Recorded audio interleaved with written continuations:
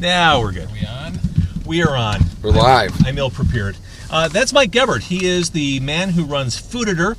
Just put out a book. We'll talk about that. In the back seat is Brendan, the proprietor of Big Guy Sausage Stand here in scenic Berwyn, right on Roosevelt Road. I'm going to get the podcast ready right here. The podcast, the live stream, everything you're enjoying right now is brought to you by Boost Mobile. The phone we're doing the Facebook Live on is a Samsung Galaxy S8 phone that I run on the Boost Mobile network. It's car con carne. Let's eat in the car. It's car con carne. And now here's the star of our show, James Van Alstyne. Okay, that's Mike. That's Brendan. Brendan, you are the proprietor. You make magnificent sausage confections, treats, delights, food. What are we about to eat tonight? All right, what do we have for you? We have the Rudolph sausage, which The is Rudolph sausage. a venison, pork, beef sausage. We kind of put a little beef and pork to cut some of that gaminess. It actually has mulled wine ground with it, some fresh thyme, blueberries, and then we top it with Fresh thyme and blueberries. caramelized onions and a goat cheese, a whipped goat cheese. Yeah. Now, I know about this place because of Mike. Mike, through Fooditor, you've written about this place multiple times. It is in your Fooditor guide, the new guide for 2018. Fooditor 99. Right, for 2018. What do you like about this place? You know, there's a million hot dog stands all over the city and the suburbs, but every once in a while there's the one that goes further, that tries more interesting things and just aims for excellence in a lot of ways. Hot Dog was one, and to me the best heir to hot dogs is this place right here in Berwyn, Big Guy Sausage Stand. Brendan O'Connor, the proprietor, has stated. He does. They make their own sausages. Do a lot of different styles of them, and change them monthly depending on themes for the month. In November, he did a turducken Thanksgiving themed sausage, and now it's December, so we have the Rudolph, the reindeer sausage. And the sign out front says what, Brendan? Which one? Oh, the marquee? Yeah. Ho ho yum. Rudolph won't be guiding any sleighs this year. Something along those lines. Something really gonna send me to hell that much faster. It's funny you should say it like that.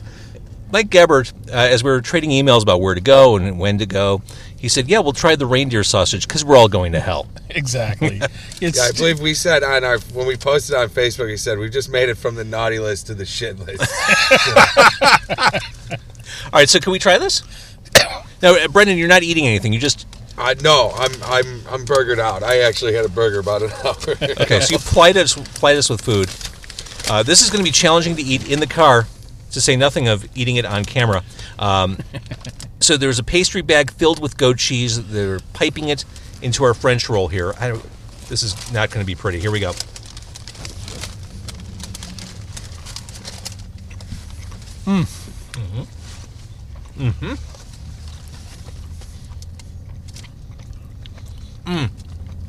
I'm getting the blueberry. Getting that sweetness in there. I have actually had reindeer before, and this is really good reindeer. Holy crud.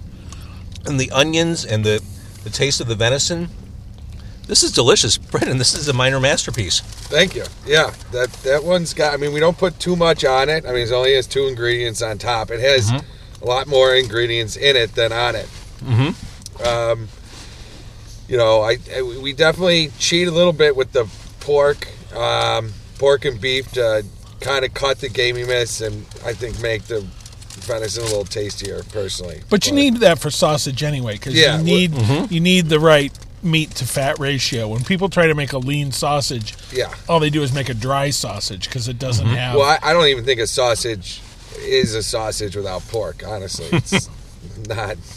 Yeah, so pork fat is essential to get that right texture. Yeah. All right. So what do you do for your fries? They're just twice cooked, but we refrigerate them overnight. That's our trick. Now talk about why twice cooking is essential to fries. Well, it pulls that first bit of moisture out of the potato, and it doesn't crisp them up or anything like that. It just cooks them, pulls some of that water out, and then if you try and then just fry again, which is what the majority of everybody who does fresh cut fries does, is they'll blanch them, let them rest for a couple minutes, and then hard fry them. That's the other thing, is you're not cooking at a high heat. You're cooking the first fries at 275 and the second fries at 350. But it won't be as crispy. Something about, I don't know what the magic is, but when you refrigerate them overnight or frying them the next day, it just makes them crispier. I imagine it pulls more water out overnight, but we played around a lot, and we cannot. You have to refrigerate them overnight.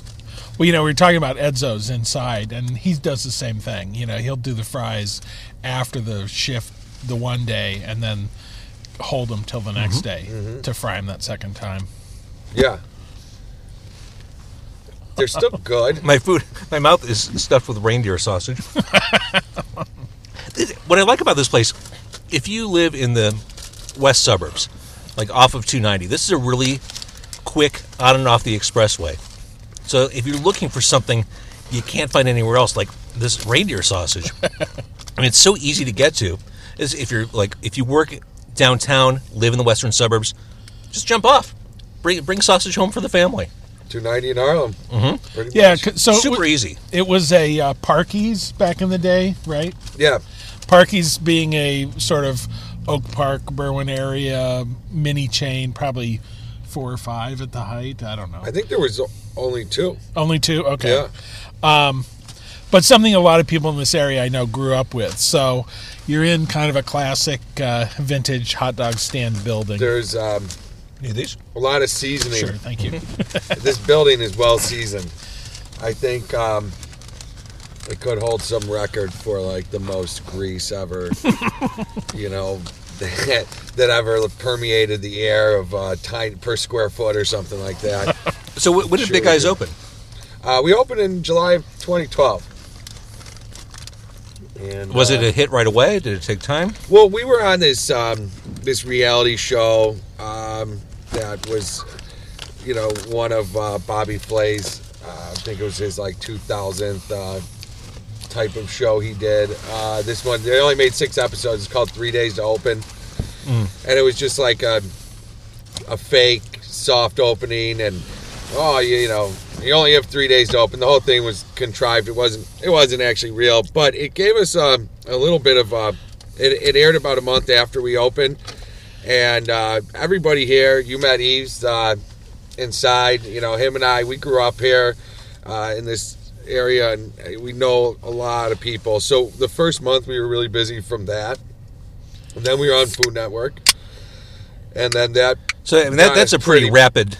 Yeah, so we were really busy. I mean, we were really, really busy. Our food was a lot cheaper back then too. We were kind of giving it away. So yeah, we were busy. When we look back at it, we're like, well, we kind of we're like, man, are we just that much better now? And I'm like, you know what? We were really busy back then for what we were doing. We are that much better now, but it was definitely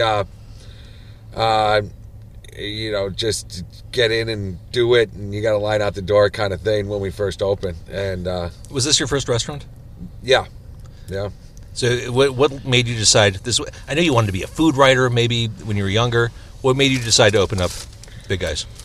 It was this location. It has some nostalgia to me and a lot of people in the neighborhood, and it had been closed down for a while, so I didn't buy Parky's. It had been turned into a bunch of taco stands and different things, and nothing lasted more than 6 months here, and I was just like, why won't someone just turn it back into a hot dog stand and actually care about what they're doing, and so it's just the timing was right. I had gotten a severance from the job I was at, and just had not that much money. It's kind of I still don't really know how I pulled it off, but I bought the building and opened it up, and we opened really quick. We did quite a bit of work, but we got it done really fast and just kind of opened. I don't know what made me do it. I don't know. I wasn't as smart back then. But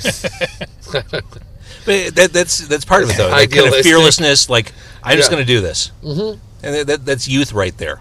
Yeah, I was 28 when I opened it, so I was definitely a lot more bright-eyed and reckless. Yeah. Mm-hmm. So you're glad you did it?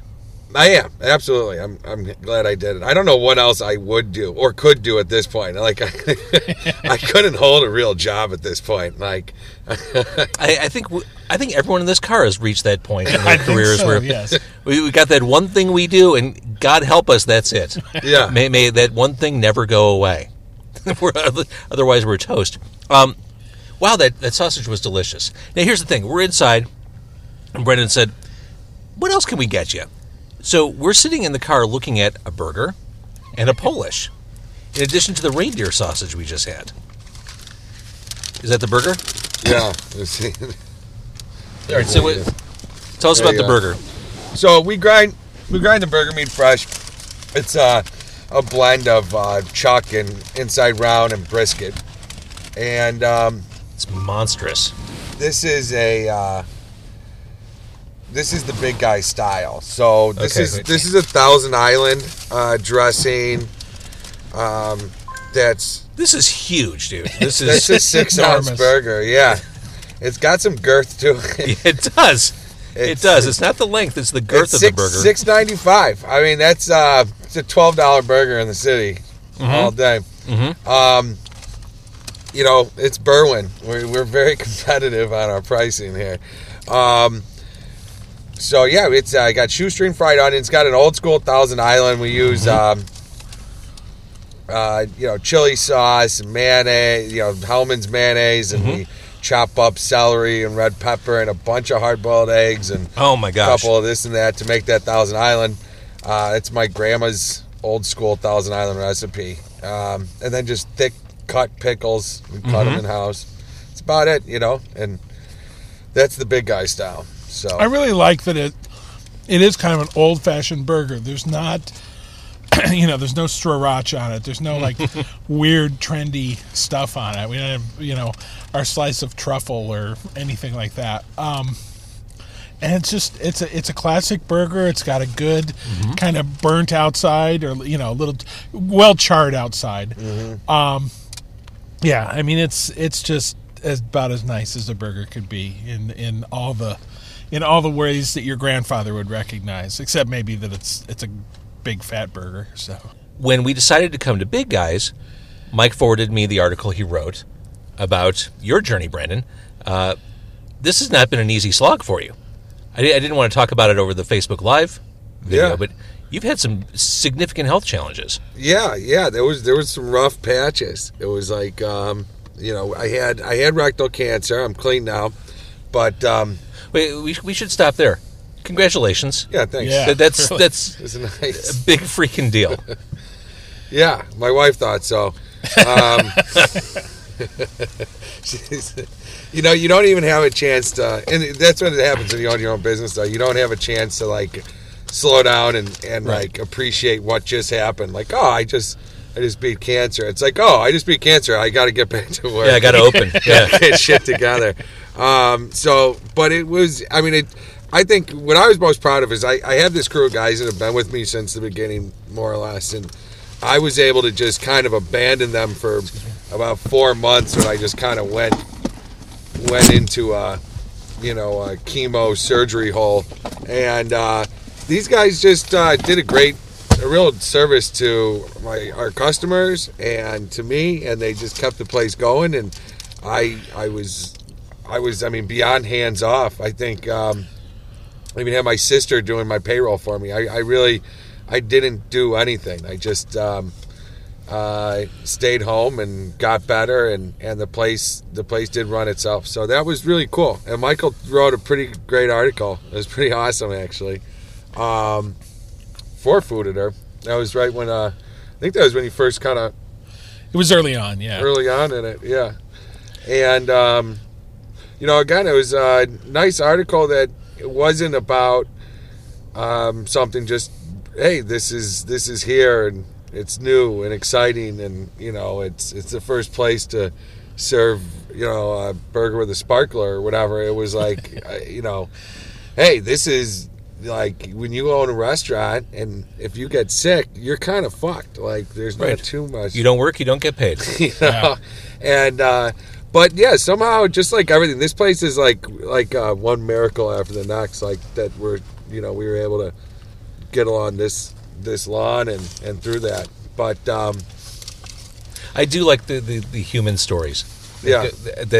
I'm really interested in listening to what you have to say, because I know it's hard. I mean, you live this life. I'm assuming your days are like 12 hours long. They used to be. I'm getting a lot better at taking it easy now, but that probably took, because this was your first restaurant, probably took some time to. Oh, they were over 12 hours. When I was, we used to be open till 3 in the morning. So, was that a good-looking crowd after midnight? It was not. No, that Berwyn after hours crowd was not that attractive.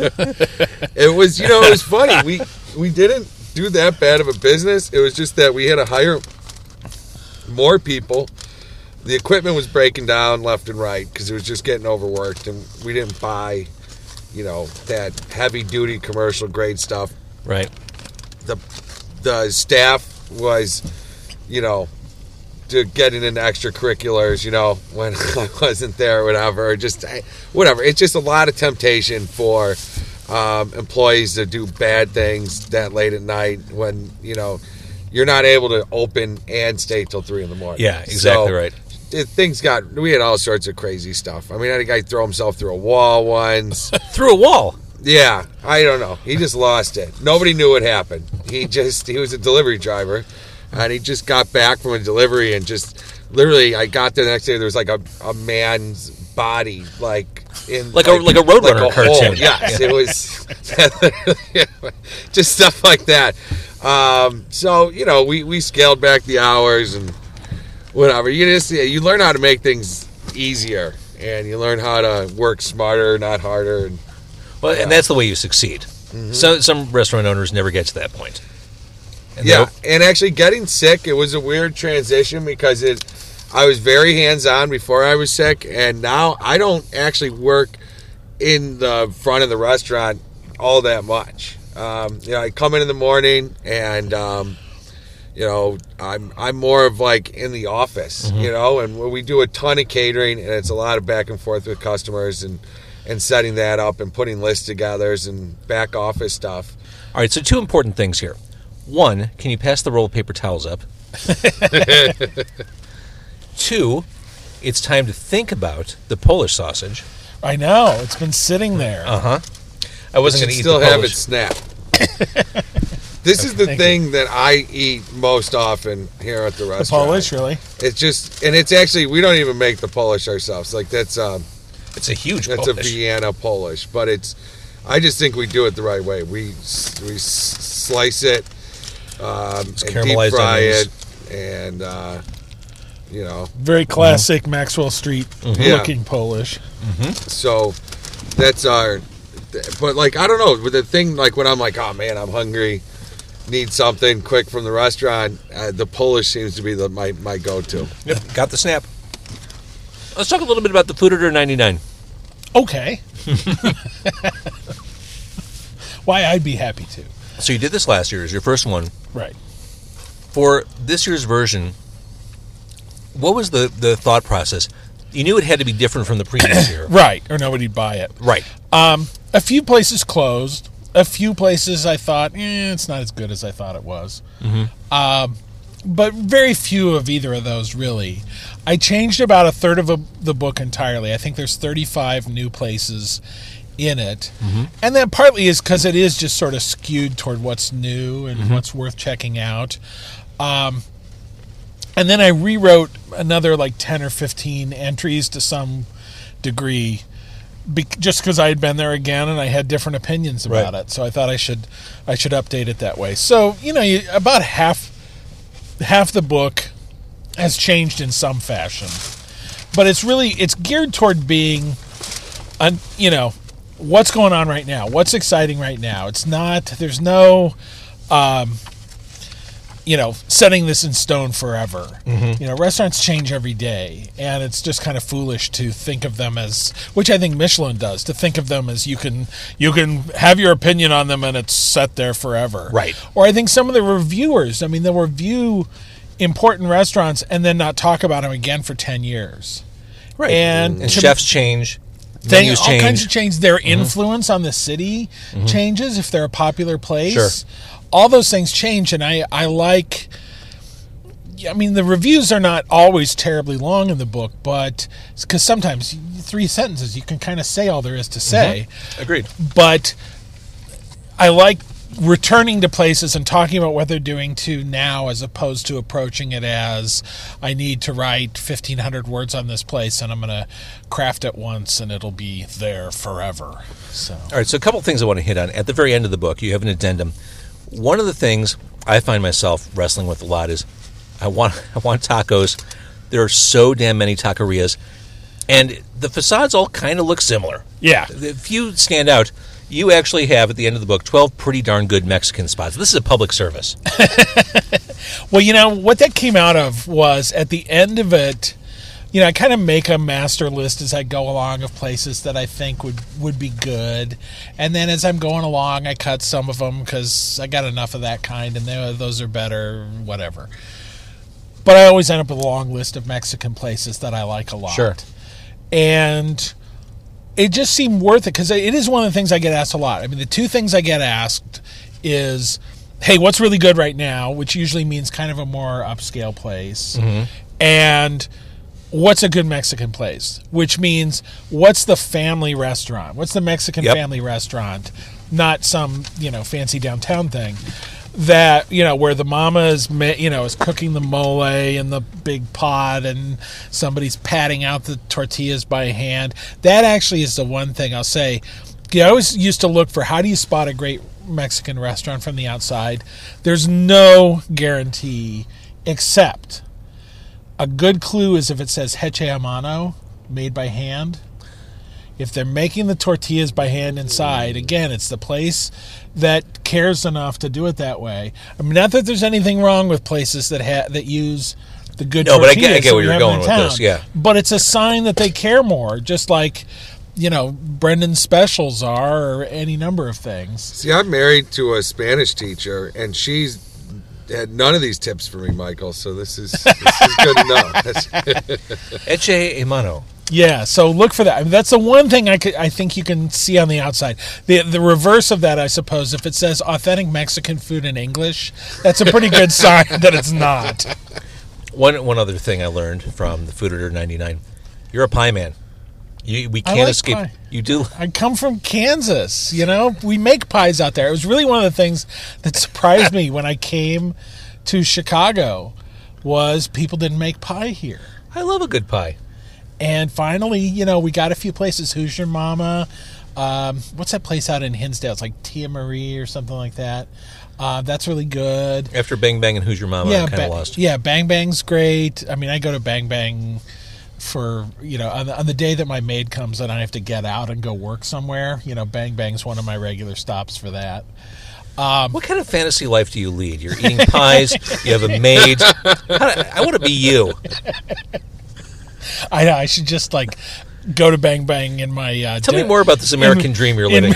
In my smoking jacket, you know, and sit by So the when fire. you talk about taco places, like I've noticed, like have you traveled on like in Melrose Park?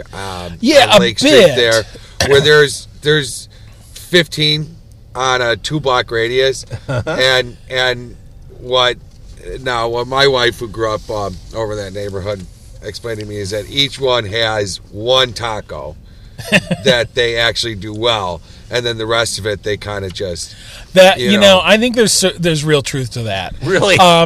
And my friend Titus Ruciti just wrote something where he said you should order Titus is insane. Titus is he has a blog about tacos and he's been to over 1,000 taco That's places. why he's insane. I've interviewed him before.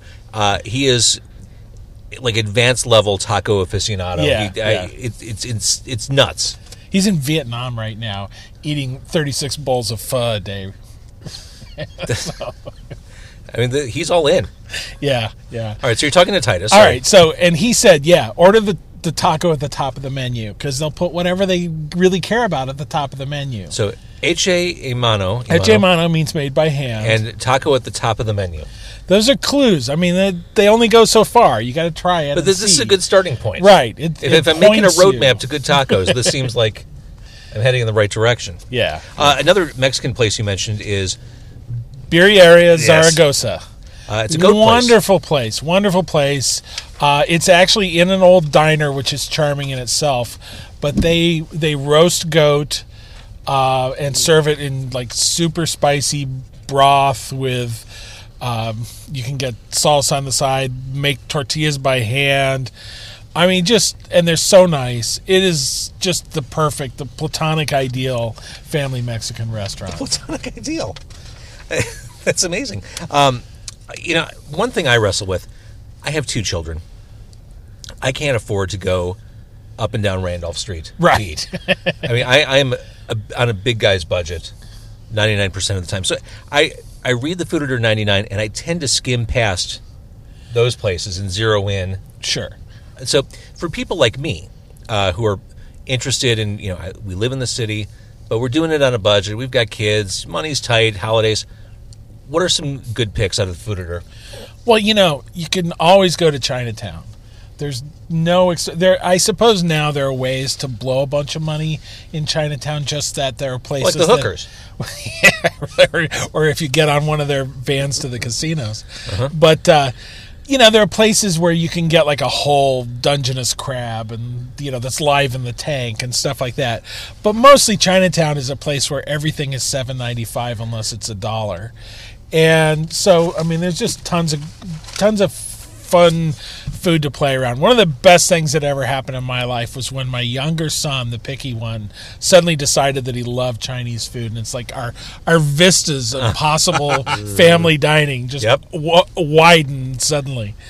But a lot of that, any of these kind of ethnic foods, I'll see these articles all the time where somebody writes family-friendly places in Chicago, and it's, that Chili's.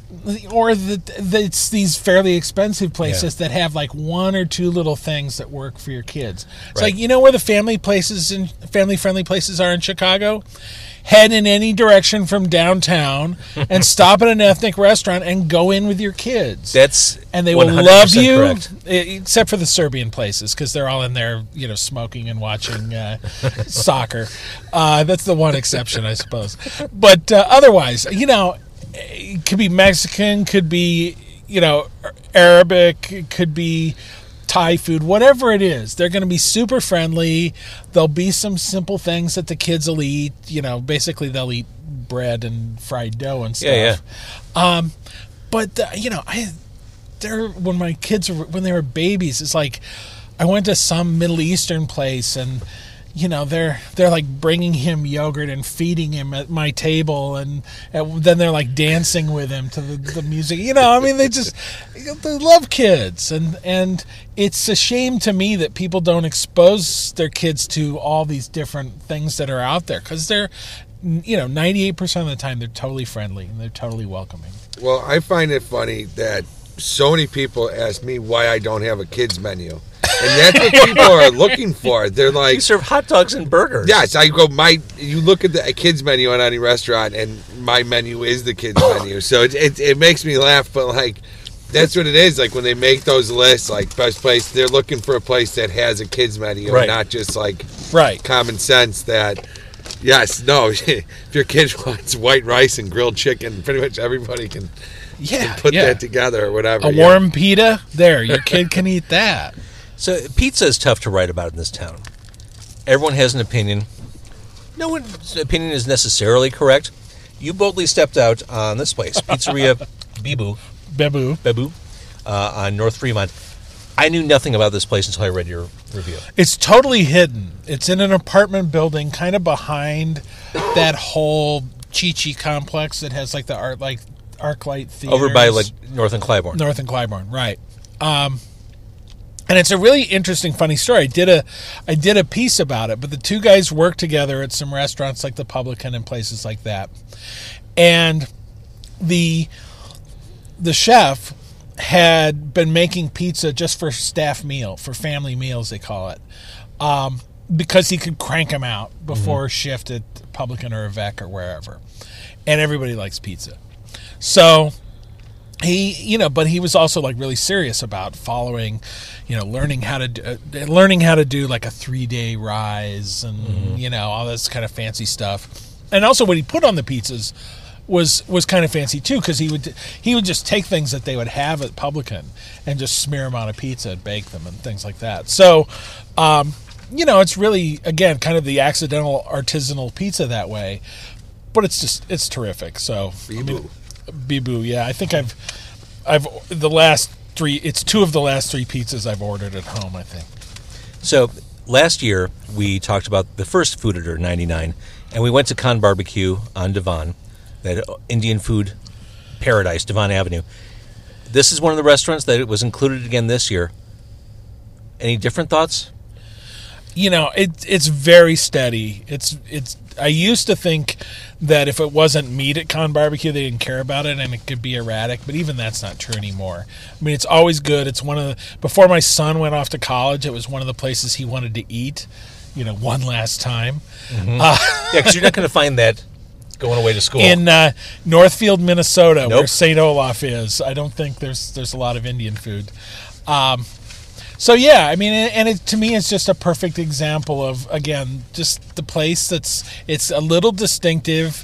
They do a really good job with the grilled meats, and I've just been happy every time I've gone there, which is probably 25 times at least.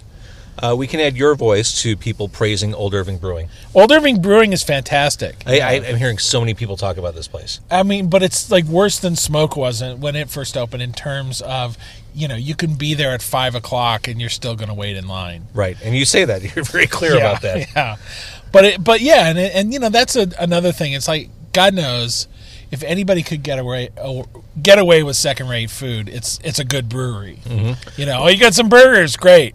And there are 2 of them in the book, actually, Forbidden Root and Old Irving, that both, do really creditable food, not too expensive. And that's another thing about the book that I think, putting it all together, I kind of get a sense of what the trends are, just seeing what I drift to. I see a lot of farm to table. Absolutely. Which, again, is just a sign of caring more about what you're doing. Yeah. But the one thing I really noticed is nobody opened a really expensive, like, $4 sign in the guidebooks kind of place this year. There really just isn't one. Even 3, kind of rare. A few of the hotel restaurants, which mostly haven't been very good, were kind of in that range. Mm-hmm. But a lot of people are opening relatively modest price places. Look at, like, Proxy and Elska, which are 2 new restaurants that I put both in the top 10. They're both near, West Loop, Randolph Street, somewhere around there. But they're all places that have, like, a $7 plate of this or that. Right. It's just not. I think chefs are kind of tired of everything that goes into doing that really high-end, super, fancy tablecloth, fancy chairs kind of place. Another similarity, I think, between Old Irving and Smoke, both places opened up in areas that were starved for cool places to go. They had the vision to drop their place in an area that didn't have anything like it. It was and you never courageous. Know if that's going to work or right. It's going to be a complete failure. But in that case, it's very clear there was an audience desperate for something good that wasn't just a burger in a bar, and both those places, were rewarded for making that. Effort. It's a leap for sure. Yeah, Smoke is still in an area that no one's followed Smoke because there's nowhere else to go in that area. Yeah, I know. I'm kind of surprised. Sometimes, I was at Hot Doug's once, and. It's like Hot Dog, it was open and then it closed for a while. Mm-hmm. And all through that, I thought, why doesn't someone else open a place like that? Why don't they do this thing that he does of putting things like Brendan does, cheese and a well-made sauce and all that on the hot dog, and it just kind of didn't happen. Right. And so I was in there one time, and a guy comes in to deliver, from like Cintas to deliver the rubber mats. And he comes in at like 12:10, and there's a line around the building at hot dogs. Mm-hmm. And Doug is like, "Go away! You can't walk in here at 12:10." That's amazing. And he goes out grumbling. He's like, I deliver hot dog stands all day. It's like, yeah, but none of them have a line around the building like this Exactly. one does. All right, so a couple more quick questions as our food is starting to digest. By the way, this was, again, delicious. It's just fantastic. Seriously. We talked about kind of the cheaper options in Food Order. If someone wanted to just go all out, date night, what's the restaurant in your guide that is a slam dunk? I mean, just charming in every possible way is Oriole. It's also in the West Loop. Noah Sandoval, who's the chef, worked at Schwa for a while. He worked at Schwa's in the guide as well. Schwa's, yeah. The Real Rock and Roll kind of high-end restaurant. Mm-hmm. He also worked at one called Senza that was actually a gluten-free restaurant. So he was doing kind of high-end gluten-free, which was interesting. Mm-hmm. That's a niche. But anyway, so it's just sweet. It's tucked away in this hidden little building. You actually walk through a freight elevator to get into it, which they lock down, so you're not going anywhere. It's a tasting menu. It's just all really nicely done, and they're just so nice. I don't know. I'm just saying nice a lot, but that's what it is. I took some people who, I consider civilians. I mean, they like good restaurants, but they're not obsessed with them like I am, and they were just kind of walking on air as we walked out of there. So That says it all right there. What's the what kind of food are we talking about? it's it's fancy tasting menu food. There's going to be precious little dishes of lobster here and caviar there and things like that. Nice. But it's all really nicely done. And, price-wise, I mean, obviously it's expensive, but it's half as much as other places in that same vein. So it's not super, super expensive. This is why I ask you these questions. Can I ask you a question? Sure. On Car Con Carne, have the police ever pulled up and been like, why is this car so steamed up? Why are these windows so foggy with all these men? I've had police slow down when I've been parked on the street, look in, and just keep driving. It's never been enough to get them to actually get out of the car, shine a light, ask questions. I assume that day's coming. I'm just watching these windows fog up and know. just wondering, how suspicious this looks. I kind of hope it does happen because odds are with it. If it does happen, I'll be recording. And I think it'd be really funny to have on the recording. Could make some good radio. Yeah. Some fun audio. All right, so big guys, the address on Roosevelt is 7021 Roosevelt. 7021. Berwyn. Now, I want to be emphatically clear as I say this. Yes, I have the owner. Yes, I have the proprietor in the car. Other less scrupulous people would just blow him just because he's in the car and say, oh, yeah, you got to go to this place. No joke. If he weren't here, I'd be saying the same thing. This food is tremendous. I mean, the burger was magnificent. The reindeer sausage, I'm probably going to talk about for another 3 weeks. Really wonderful food. So thank you again. You're welcome. Mike, Food Order 99. Again, it's on Amazon and a bookstore. Roscoe Books in Roscoe Village, yes. Let's hear it for Roscoe Books. The independent supporting the independent. So you're in like 25% of the bookstores in Chicago, though. You can say that, right? Yeah, that's food media and bookstores both kind of going in the same way. Before we do thank this, God I'm in radio.